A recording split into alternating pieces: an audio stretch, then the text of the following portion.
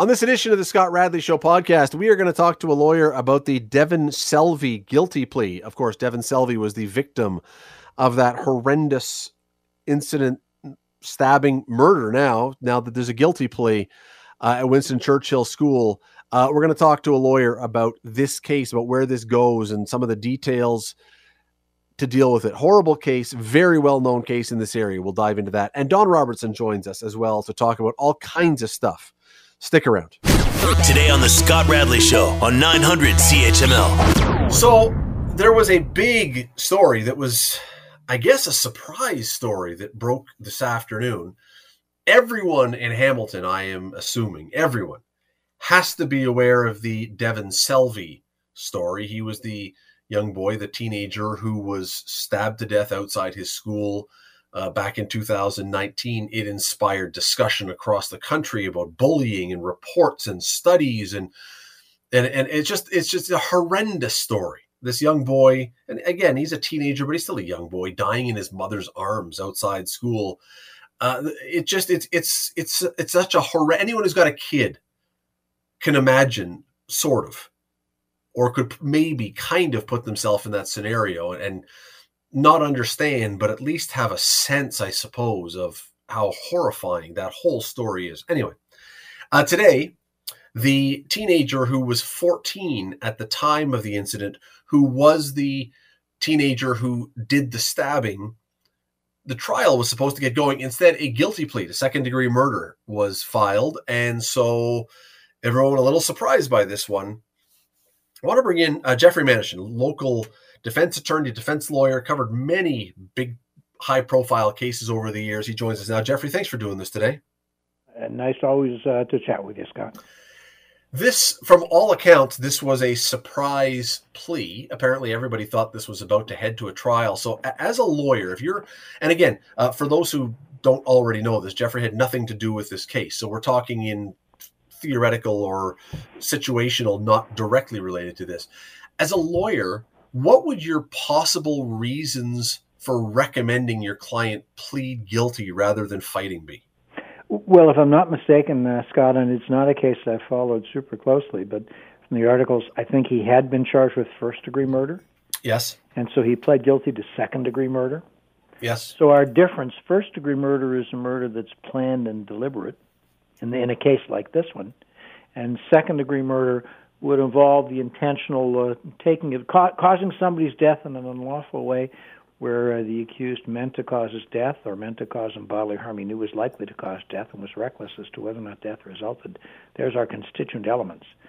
So start with the fact that there is a potential that the Crown might not have been prepared to accept a plea of guilty that the defense might have offered to second and might have said they were going to proceed with first. And then ultimately, the potential is that the Crown might have changed its position and agreed to take a plea to second. Alternatively, the defense might have been trying to get the Crown to agree to a plea to manslaughter. It's a lesser offense, of course, than second. And the Crown may have not been prepared to do it. And ultimately, the decision is, all right, we will, if you won't take manslaughter, we will offer second, or at least we'll resolve it on a plea to second. And that happens for adults as well as young people. Of course. Scott, you've got a variety of options that can be available. And sometimes you're resolving it based on the offense. Sometimes you can agree on the offense, but you need to sort out what's going to be the disposition, what's going to be the sentence. Sometimes when it comes to resolving sentence, you can come up with a joint position on sentence. We both agree it should be this. Sometimes you can't. And so it's the defense says we're going to ask for X, and the Crown says we're going to ask for Y. So there are a variety of components to any plea resolution. Sure. But is there a concern if you're the lawyer representing someone in a case that has had this kind of profile and literally, no exaggeration, has sparked a countrywide discussion on bullying in schools? Are you a concern that that kind of attention that this case has might make it less likely for a jury to see your side and more likely to be leaning towards, being a more difficult jury? When you say a jury, I don't know that this young person has been transferred to have his case dealt with as an adult. If he's not being dealt with as an adult, then it's not a jury case. Mm. Remember that. And he wasn't. So well, there you go. So it's a case before a judge. So we start with that. But okay, same question though. Same question, because no judge wants to also be the subject of scorn within his community. So are you concerned that in a case this high profile, you might actually be having a more difficult time if you don't settle something?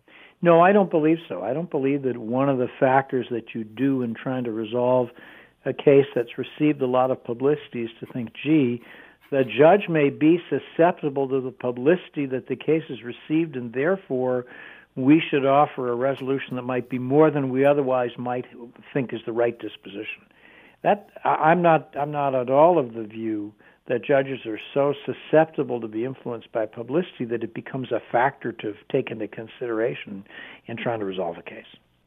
Jeff, the fact that the young person here pleaded guilty, he's admitted his guilt. So I think the next question that you can possibly talk about this one, if you had a client who you didn't believe in their innocence, if you believe they had something to do with it or you believe they were guilty, is it your obligation as a lawyer to try to convince them to take a plea? Or what do you do if you don't necessarily believe your client?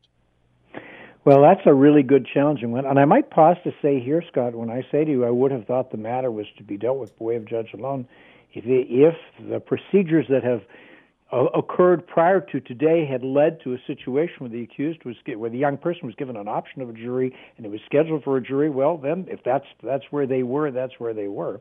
I wouldn't have anticipated that to be the case. But if that's the case, those are procedures that I'm not familiar with in terms of what's happened. To answer your question specifically, you have to start by what your client has said to you, and if the client is not prepared to accept responsibility, you can certainly endeavor to show the client the strengths of the case for the Crown, the challenges to the position of the defense, the risks the client is looking at in the event that it goes to trial and the client's found guilty, or alternatively, the potential advantages of accepting a resolution by way of a plea. But our rules don't let us offer to the Crown any kind of plea if the client is not prepared to accept responsibility. So now if you have a case such as this one where, from everything I have read, it sounds like it was a strong case in the sense of being able to prove what happened. The issue is with what intent, what are the background circumstances, what are other factors that might have been relevant. You never really want to push a client to be able to resolve a case in the face of the client denying accountability. Your belief doesn't really have anything to do with it. You're looking at the strengths and weaknesses of the case of the Crown and the strengths and weaknesses of the defense position. Ultimately, and the reason the client has to make. And Jeff, the reason I asked that question is because there was a second person who was charged in this who pleaded guilty a little while back, and that there were facts read into evidence at that time, which would make it, I would think, more difficult because it tended to point, it seems, at this second younger person as the person responsible. It certainly becomes a more difficult case because there seems to be other people who are willing to speak against them. Oh, certainly. And if you have a situation where, and I think there was an adult who pled to a lesser offense, and may well have been in a position to be a witness against the young person. So it adds to the strength of the case. And remember, Scott, if we have a situation in which at the time that the parties are originally charged, that individual isn't a witness, that individual isn't accused, that individual may not have provided a statement. Now, as we approach the trial, that person may have provided a statement, and now the case for the Crown becomes stronger. So you have to react to circumstances that might change. And if the Crown's case becomes stronger, again, you revisit it with the client and say, look, it's your decision. This is what they now have. And so largely the strength of the evidence of the Crown, together with what your client's position is, are factors that are going to drive the issue of what resolution you can work towards. I asked you before the break about the idea of the notoriety of the case and how that might impact things. We're now going to be heading towards sentencing in this one. Should the sentence in a case like this be affected by the notoriety of the case? And I say that because I think as a defense lawyer, you would say, well, no, absolutely not. But looking from society's point on this, so many eyes, so many people are watching this case. And from all the evidence that we've been able to see, this is a completely senseless situation.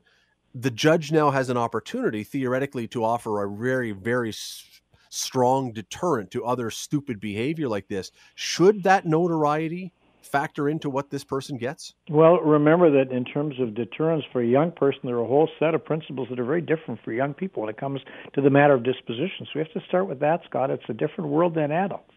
Okay, young people are treated differently by their nature being young people and by the legislation that sets up the regime for dispositions. From the standpoint of publicity, no, the publicity shouldn't make a difference at all in what you're going to give. The judge is going to look at the individual circumstances of the offender, the individual circumstances of the offense, looking at what there is by way of precedent. What kind of case law do we have? I think there was a case out west with a young person who stabbed a number of people at a house party. There may have been mental health issues, but ultimately a number of people that were stabbed, and I think the young person was found guilty of something. You want to take a look at treating similarly situated offenders in a similar manner. The concept of parity of sentencing is something that we look at. So it's not simply a matter of, well, the public is really concerned, so give a sentence, give a disposition that will reflect the public's concern. That's not how dispositions like this are arrived at.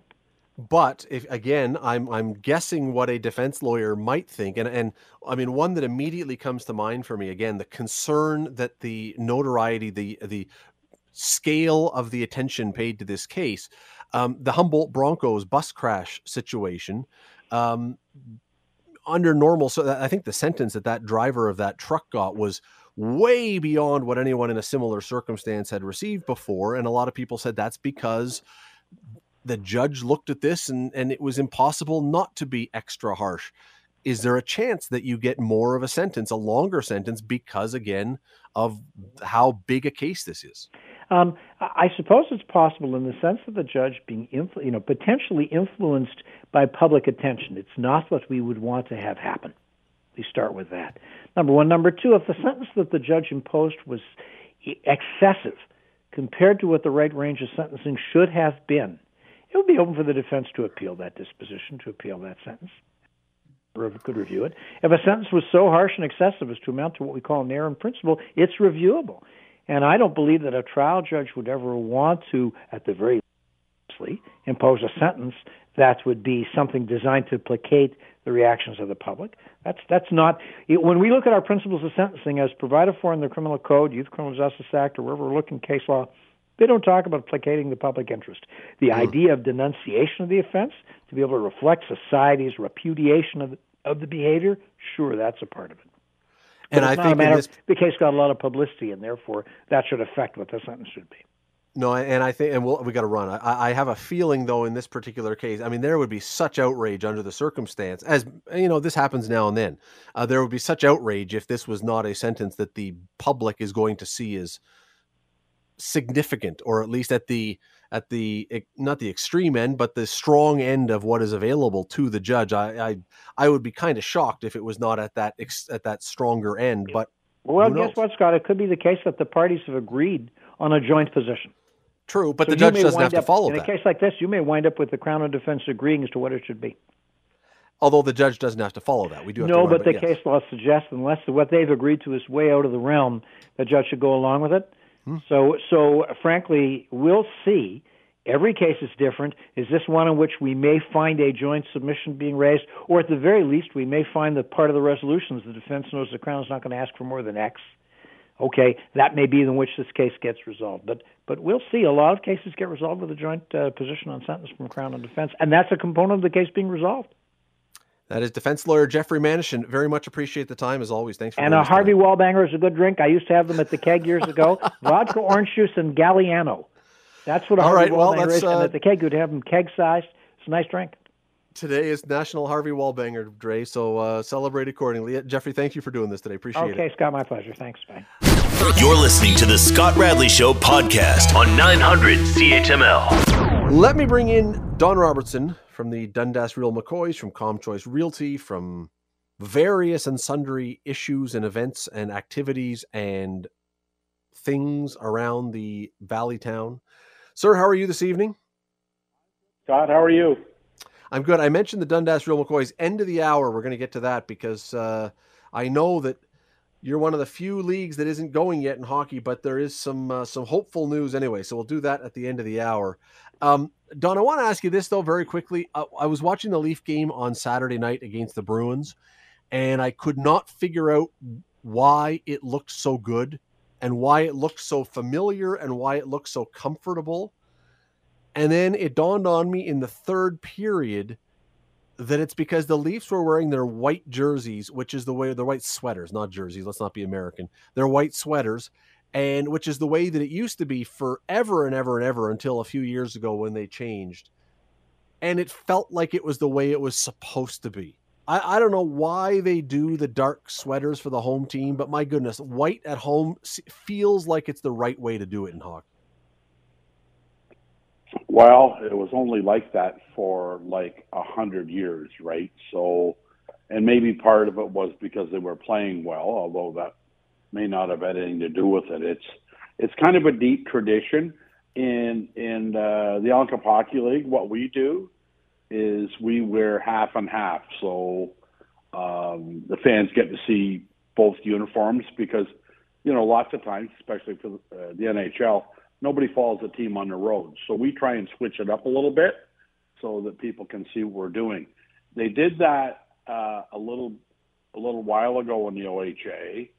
It had nothing to do with what we do because we don't have sponsors on the back, is so the sponsorship would be shown. The NHL, though, is far different, Scott, as you pointed out. And, yeah, it does feel like home, right? The last time the Leafs won the Stanley Cup, they wore whites. The story that I was told and that I've been able to find out, because there's all kinds of different explanations for why white was for the longest time the home uniform. The best one that seems to make the most sense, and again, there's lots that people can tell me that's a different reason, but the best one that makes the most sense is because for a long time, I mean, back in the 50s and 60s, you didn't necessarily have the same facilities in all the rinks. And to take a white sweater on the road where the visiting team didn't necessarily have laundry facilities, you would keep your white ones at home because you could wash them more often, and the dark ones would hide sweat stains or whatever else while you were on the road until you could get home and launder them. Which, exactly, as I say, it makes some sense. It was common sense, right? Like you can't go on a 4-game road trip if you can't wash your jerseys, sweaters. Yeah. And that's my understanding is exactly what it was. Of course, that doesn't matter anymore. But back, you know, when the tradition started, of course, that was why they would do it. But it seems like, and again, I don't want to stay on this one too much. It just was one of those things that struck me as, boy, that just felt right. It felt like it was the right way to do it. And to see other teams, I don't want to see every other team come in and all be wearing white. You get the exact same colors for every game then. And I know colors, I mean, how big a deal is it? I would prefer to see that, you know, Nashville come in with the bright yellows and Montreal come in with the reds and Boston, as you saw, come in with the blacks and the Islanders come in with the blues or the Range. I don't want to see every day be the exact same thing. No, I agree. It mixes it up and gives us a chance to see their uniforms. And so many teams have more than one now. Yep. Like Detroit have the one with the big D, which I get, but I think the traditional teams, Detroit, Chicago, Rangers, I love those jerseys. Now, yep. That said, Seattle might have one of the coolest sweaters in the NHL, which is really good to see. Nobody's trying to reinvent the wheel, but when you've got 34 teams and you're trying to sell, you know, a ton of sweaters, then you better get creative so people will buy them, and they do. Hey, new teams have had a track record in the NHL. I mean, remember when the San Jose Sharks came in, everybody wanted a teal sweater. That was the sweater. And, you know, there have been others as well. Nashville has done pretty well, but yeah, now, as I say, Seattle, you're right. Seattle it's an amazing sweater. Good for them for doing it. I'm sure they're making lots and lots and lots of their money they had to pay to buy in back in sweater sales. So I went to the Dundas Arena Saturday morning to meet a client. First time I've been in the building since COVID. And I sat with him, and his little guy was out there playing his first year in hockey. I said, "What jersey's he got on?" He said, "He's a Kraken." So it didn't take Dundas Minor Hockey long to jump into the four. Really? They've got a Kraken team. All right. They have a Kraken team. And I went, wow, that's good for them. Sweaters were cool. Sorry. Somebody who designed that sweater got a bonus. I'm sure of it, because that is I'm thinking of the NHL sweaters over the years that have really just taken off, and I'm going to forget some here, but I mean, the three that come to mind are the Kraken, are the Sharks, and you'll remember back when the Los Angeles Kings, when Gretzky got there, went to the black and silver with the that one, and that one went crazy for a while there too. And so if you do it right, boy, you can make some money. You really can make some money. Let me ask you about a sad story from Hamilton over the weekend, the passing of Angelo Mosca. I defer to Steve Milton on this one, who writes for The Spectator, colleague of mine, because I think he nailed it, Don, exactly right when Steve said that there was nobody in Hamilton who became and was more synonymous with this city across the country than Ange Mosca. If you asked people from coast to coast who was Hamilton, Ange Mosca was probably the guy whose name was going to come up. I agree. And he was an American, and we, back in the day, we liked that. He could have signed with, I think, Philadelphia, and that's also back in the day, Scott, where there was a chance you could make more money playing in the CFL than the NFL. Yeah, that's true. Never believe that. Cookie Gilchrist did the same thing, went down to Buffalo and played. But, Mosca come up here, and he adopted the home, did all the right things. He was bigger than life. I mean, he's a combination between a cartoon character and a superhero. But he loved the black and gold. He made the black and gold famous, rough, tough. I listened to Rick Zamperin talking about him this morning, and a bit of an interview with the book deal he did with Milton. Said, I love this city. This city was me. And he was our best salesman for a long, long time. And the tragedy is that he, with dementia and so on, that's just an awful, awful, awful disease, if it's a disease. But it's an awful thing to have. And it took some good years away from Mosca. But when you see the players and everybody reminisce, I think you nailed it. He personified Hamilton. Big, tough, mean, heart of gold, and a gentle giant. He brought all of it into one thing, and 68 will always be remembered. And 72. Why? Yeah, 68 and 72, the two numbers. His number and the year of the Grey Cup in Hamilton, where he was okay, yep. At home. See, those two numbers become synonymous, absolutely. An old buddy of mine, when Kenny Hobart lived with me back in the late 80s, Mike Dirks was around all the time, and Dirks wore 68 and knew what a privilege and an honor it was, and he was given the number. So those guys that before they retired it really did appreciate Mosca, and he was always around. I remember he introduced, because when I was Joe Lapsovich and Brian Lloyd and I owned the Collins Hotel, I reintroduced the Tycat Quarterback Club for the luncheons, and Ange would come out. And through that relationship, he called me afterwards and he said, I got this great opportunity. Thank goodness he was on the phone, because I wasn't as hot on it as he was. He introduced a project like, remember the Yellow Pages? He introduced Peach Pages. And they had billboards around Hamilton to compete with Yellow Pages with Ange dressed in pink. I'm going, are you kidding me? And what was the point?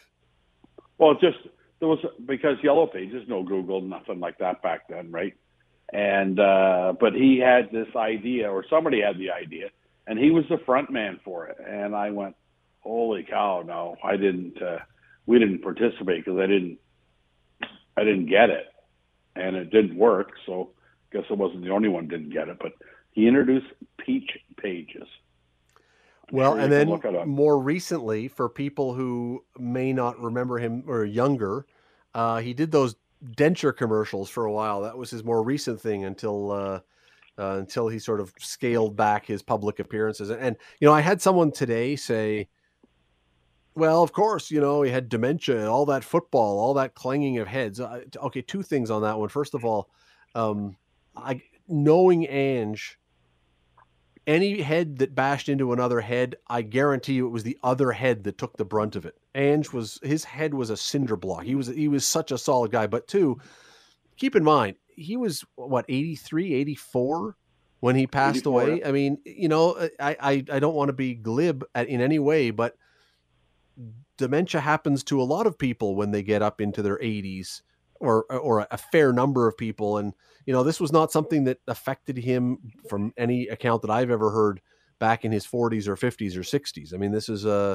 he was a man who lived a long, full life, and thank goodness for that. But it's, I don't know that we can have all the discussions we want, and it's fair conversation about football and head injuries and all the rest. I don't think that was what was I think he just was a guy who lived a long life, and eventually in the last couple of years or 3 years had some issues. But Susan's mom suffered from dementia, sadly, and she's never played a game of football in her life. So yeah. I think you're on to something.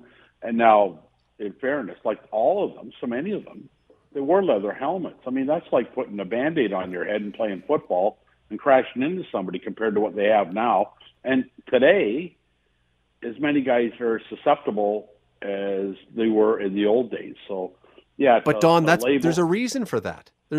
Like those leather helmets, as crazy as it would be to say, hey, you know what? The CFL should bring back the leather helmets. You want to know what would happen if they did? Guys wouldn't tackle with their head anymore. They'd tackle like rugby players again, because it would hurt to hit with a leather helmet on. You would decide that it's not a wise idea, because now a helmet is not so much a protective device, it's a battering ram. Well, we've had this conversation, because we've been doing this a long time, about helmets in hockey and face visors and everything else.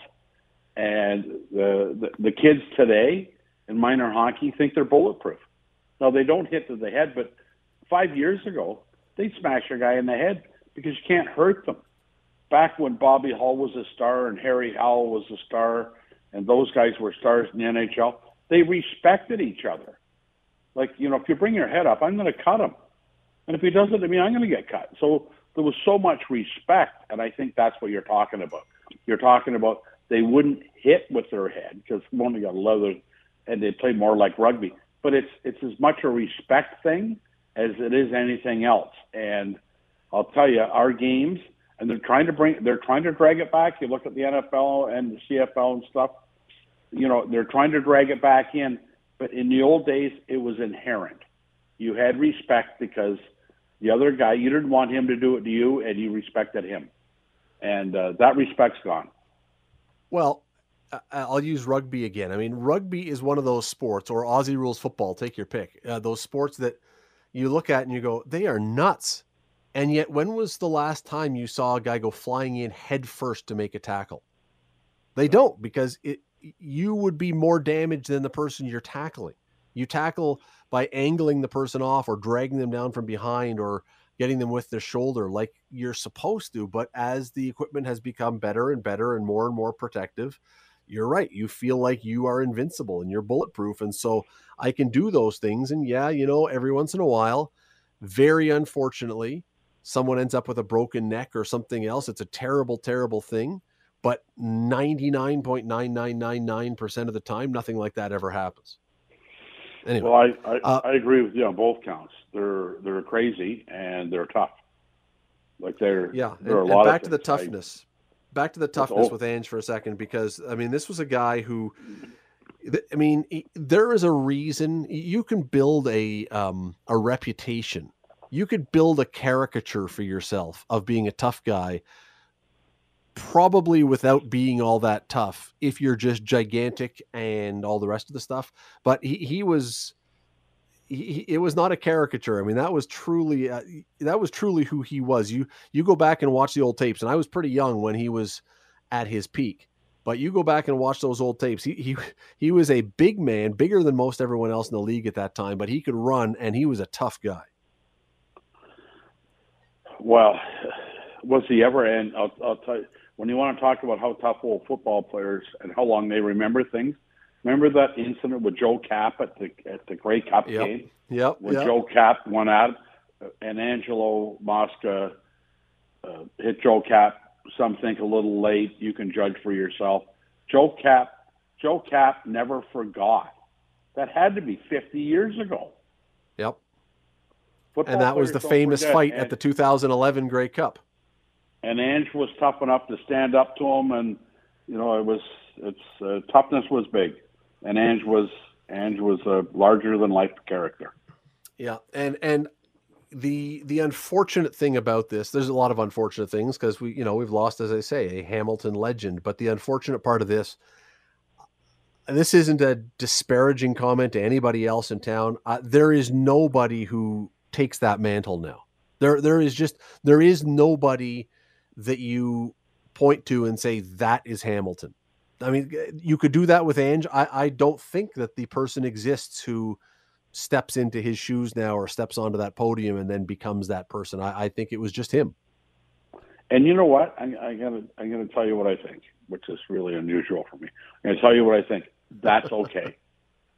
Because we always revisit history. We want to take statues down. We want to do this. We want to do that. Angelo Mosca represented Hamilton as a tough, hard-nosed football player, and there isn't a replacement. I'm going to tell you, that's okay with me because you can't artificially replace a guy like that. Right. He was bigger than life, and it's okay. Move on. We don't have that guy anymore, but we have his memory. Yeah, and I was not suggesting that we find someone. My comment simply is he was unique. There is nobody else that fits that role, that can be the steel worker, that can be the grittiness of the city, that can be the football player, that can be the charmer, that can be all those things.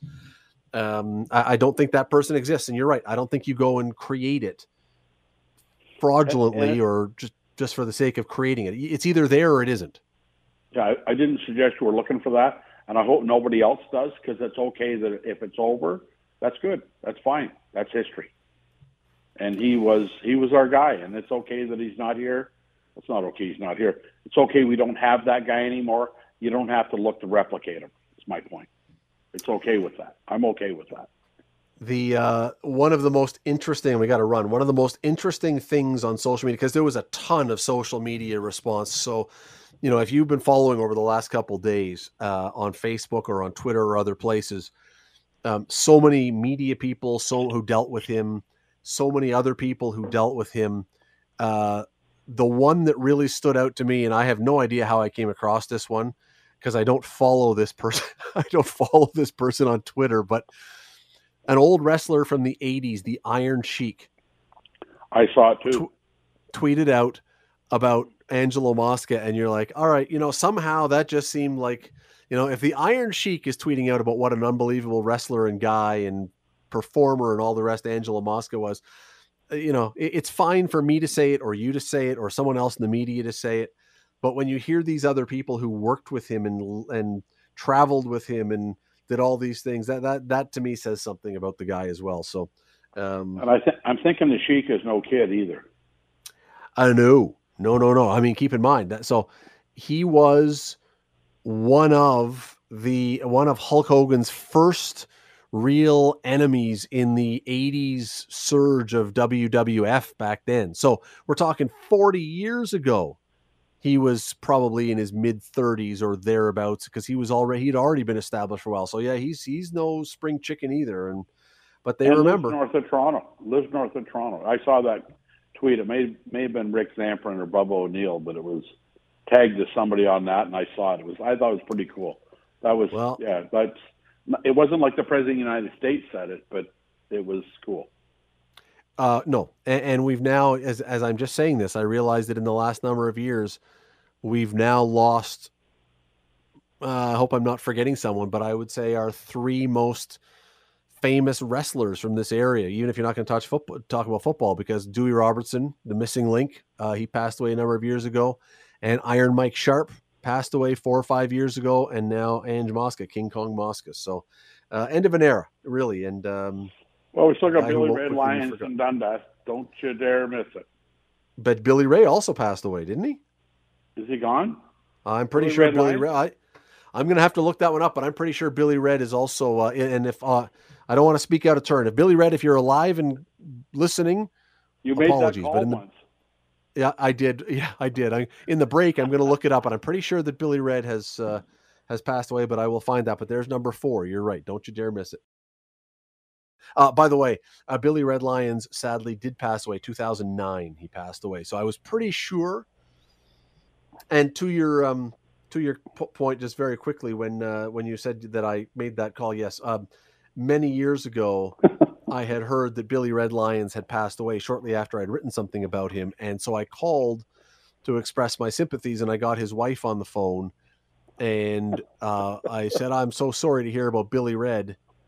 And she says, "Hold on a second," and I hear her screaming now in the background, "Billy, someone's on the phone for you." So clearly jumped the gun a little bit on that one, but not this time. Real name William Snip, by the way. Billy Red Lyons was William Snip, which, I don't think anybody would have known him by that name. Anyway, so Don, I think he should be in the Dundas Sports Hall of Fame, and maybe going to get at that. You know what? Absolutely, he should. Absolutely, he should. Yeah. You know what? Absolutely, he should. And I know that there's all the huge debate about wrestling and whether it's a sport and all the rest. And I would say this: I don't pretend that wrestling is a sport, but you absolutely better be pretty athletic if you're going to do it. You got to be an athlete, even if the results may be preordained. It doesn't make you not athletic. Well, if we think darts and snooker is, then yeah, it is. Well, yeah, and if you can show poker on sports channels, I guess wrestling is, what justifies it to me. Yep. Sorry. Anyway, go ahead. No. It's an interesting discussion. Always, there's always this fight about whether or not it should be included or not. But I'll tell you what is a sport. Although I got to tell you, I was kind of stunned when I saw this today. Bianca Andreescu, who, Don, it doesn't seem very long ago that we were talking about Bianca Andreescu as one of, if not the greatest Canadian female athlete, in the discussion anyway. Bianca Andreescu right now is number 46 in the world in tennis in the WTA rankings. And I saw that and I got thinking, you've been around athletes for a long time. How do you possibly, there's got to be reasons, and this is not a shot, but how do you go from being at the absolute top of your game where you are winning major championships to becoming number 46 in the world? Now, it's still 46. I mean, it's still a lot higher than I am in anything, but nonetheless, it's not US Open winning quality. How do you go from there to there that quickly? I don't think it's that hard. You become a multimillionaire virtually overnight, right? I mean, she won the U.S. Open and she won the Rogers Cup, I think. And when you do that and you don't have self-discipline and you don't have strong management, and this is where I'm not a big agent guy, but when you haven't got support and an agent around you that keeps you focused, or if you've got some people around you saying you're the best ever and they blow it out of proportion, and you stop doing what made you that good because you believe you can walk out on the court and be that good, and you don't work at it, then I think it's a recipe for failure. And I really believe, and I don't follow tennis a great deal, as you might appreciate, but as an athlete, when you hit the pinnacle at that young age, you either put, like Tiger Woods was exceptional, put the pedal down and work twice as hard to be the greatest he could be. Some guys win a couple tournaments, they're going to be this, they're going to be that, and they go off the rails because a couple things, they read their own headlines, people around them tell them how good they are, you get off your routine that got you to where you are because now you think you're exceptional. But Scott, you've been around athletes your whole career, really, to varying degrees. And the ones that work the hardest have the most success. And if you let up, you won't have success. This doesn't mean, apparently she has all the athletic abilities necessary to be a superstar. But if you Well, don't and she's had apply them injuries. and you don't work at it, you're done. You're done. And she's had injuries, unquestionably. So the injuries have affected her, no question. But you know what? Even so, I was stunned when I saw that number, and maybe even more of an example of what you're talking about. Because, Andreescu, you can probably chalk up some of this or a lot of it to the fact that she just hasn't been able to compete. But to me, Eugenie Bouchard seems like it falls in even more to what you're talking about, where suddenly you get a million commercials and you do Sports Illustrated swimsuit and you're in the courtside seats at NBA games and on and on. And the thing that got you there in the first place seems like it's what you do in your free time from all the other stuff. And it's always remarkable to me, though, that it takes so long for an athlete to climb to the pinnacle. It takes so much work, and it is so hard to get to the top where, whatever it is that they're doing the best in the world. And it is so, as you say, it does not take long at all to have it all go away. And if you don't do all those things that you were doing before, which now, as you say, when you suddenly got millions of dollars and fame and opportunities and all these other things, probably seems a lot less enticing to put all that work in when you've kind of already made it. I don't blame any of them. To me, and you've said the name, to me, rather than blaming any of them and taking shots at them, all it does is make me even more impressed by someone like Tiger Woods, who got all that money and got all that fame and for how many years stayed at the top of the game. That's the impressive thing. Tom Brady's playing. Yes. Tom Brady doesn't need the money. Tom Brady's richer than you, but he's still playing in the NFL. Come on. He's still playing football. I think he's richer than you. Right? So Barely. Those are the pure guys.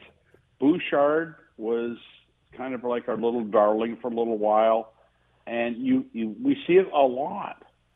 And it's sad. And I don't know the answer, but I think it's because sometimes the people around you have too much to say, and you get off your work ethic because you've made it. Finally, you've made it, but there's no right to stay there. And the Williams sisters, I'm sure, work their butts off to stay there, and everybody doesn't. It's like the 15 minutes of fame, right? Now, they're rich, but, those people also, it all piddles away on them, because they have this and they have that and everything else. And sometimes I don't know, you mentioned injuries. Sometimes those injuries can be, kind of expanded into excuses. And you got to play through it. If you want to be a premier athlete, you want to be one of the best athletes in the world, you got to play through that stuff and make it happen. Well, one more. She's doing that. You mentioned Tom Brady, and again, pointing to the fact of how difficult it is, and it makes it even more impressive when someone does it.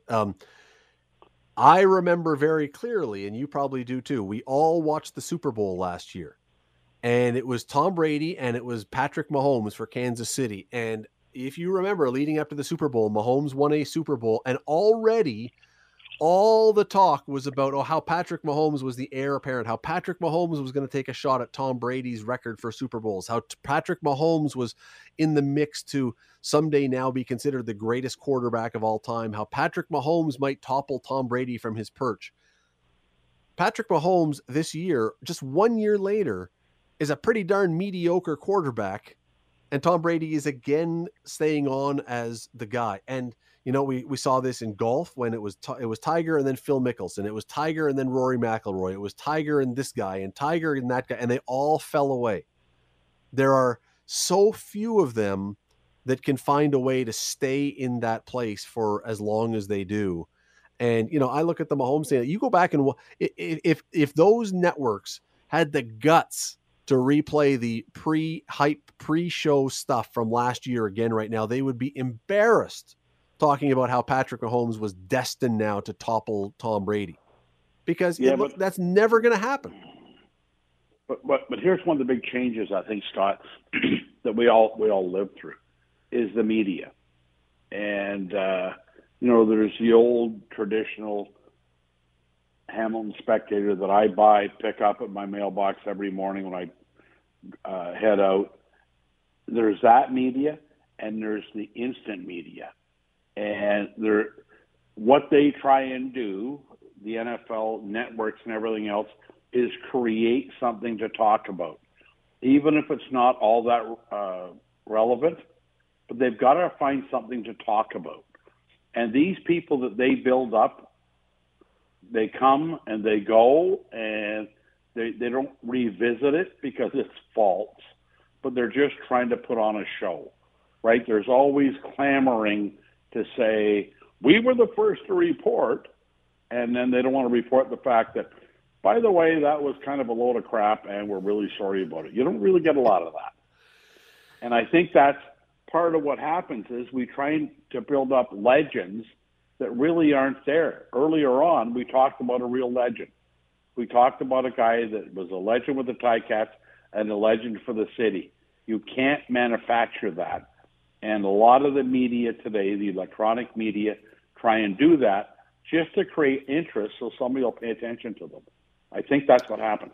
Got a few minutes with Don Robertson. And Don, I want to ask you, every week when I introduce you, and people know this, that you're the guy that is behind the Dundas Real McCoys, the senior A team in Allen Cup hockey. And it's been a while since you guys played, and most every league is back on the ice. Not you guys yet. But it sounds as though at least there is light at the end of the tunnel for your league. Explain. Well, yeah, there is, Scott. And last year, in August, not this year, the year before in August, we said we'd start in January because of the pandemic. And we tried to be thoughtful about it. And on December the 23rd, we announced our season wouldn't take place for obvious reasons. But every other team in the OHA were still holding hope. So we tried to be practical. So this year, we looked at it early on, booked our ice time, and said, okay, so we'll start in January because we're not sure how this is going to roll out. And so we did that. So we'll have a shortened season, and we will have more games in a condensed period of time because it's a working man's league full of former pro hockey players with guys with families, but we're going to tighten it up a little bit. And the Hockey Canada told me before, Dundas and Hamilton were going to host. This year it would be us hosting, as long as we can sort out the details. So we just tried to be really pragmatic about it all, making sure that the buildings can be opened up and we're not canceling stuff. So we tried to be the adult in the room, and we think we have been, although the junior leagues are carrying on. But we didn't know that when we made this call, right? So we plan to carry on. We're sad Whitby's gone. Caledon is in, having more trouble than I actually thought they would have in recruiting players, but apparently that's taken an awful uptick. And, we've lost some guys. They just move on. They find better things to do and more responsibility for kids, but there's lots of young guys that are going to come in. So, we're going to have a really good league, I'm sure. Dundas, Brantford, Hamilton have tremendous rivalries. The Steel Hawks were in the finals with Brantford last year after Brantford sneaked by us for no apparent reason. But anyway, so I think we're gonna find some success. We're gonna have some surprises in the Allen Cup this year in working with Hockey Canada, but those details are still being worked out. So we'll talk about those details at a later date. But I think we're okay. Yeah, I think we're going to carry on and have a good year, and we'll have more games in a short period of time, and I think it'll be fine. Yeah, it's going to work out. We have 30 seconds left, but I want to ask you mentioned about the players. For a lot of these guys who are now, some of them in their mid-30s, this has probably been the first time since they were 4 or 5 they've had a winter without hockey, which is either going to make them more hungry to come back and keep playing, or maybe some of them have decided that, I've learned there is more to a winter than hockey. It's no wonder you're saying that there's been some guys who have moved on or not. Scott, your assessment is 100%. A lot of guys are saying, I'm okay without playing. I'm still competitive, but I'm okay without playing. And some of them are going, I only got 2 or 3 years left of this, so let's get at it. So, and oddly enough, some of the older guys have said, we're going to take a couple more years at this.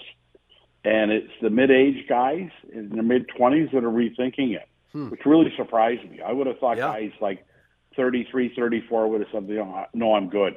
But they're looking at it going, I haven't got much time left. Let's get at it. So it's odd. You're right. Your assessment is good. I don't know how to read it. But we'll be fine. We've added 4 or 5 new really good guys and 2 or 3 guys that weren't going to come back. And so it'll be fun. We will be looking for that early in the new year. Dundas, Hamilton, Brantford, Caledon, touch wood. But and then the Allen Cup in the spring. So, Don, we'll talk about this again down the road closer to that time. But listen, really appreciate you doing this tonight, as always. Thanks for the time. Good. Thanks, Scott, for caring about senior hockey, and I enjoy it. Thank you. The Scott Radley Show, weekday evenings from 6 to 8 on 900 CHML. The Scott Radley Show podcast is available on Apple Podcast, Google Podcast, and wherever you get your podcasts. I'm Scott Radley. Thanks again for listening, and do not forget to subscribe to this podcast. It is free. You will never miss an episode, and also be sure you rate us and review us. Whatever you think of us, we'll take it. Thanks for listening.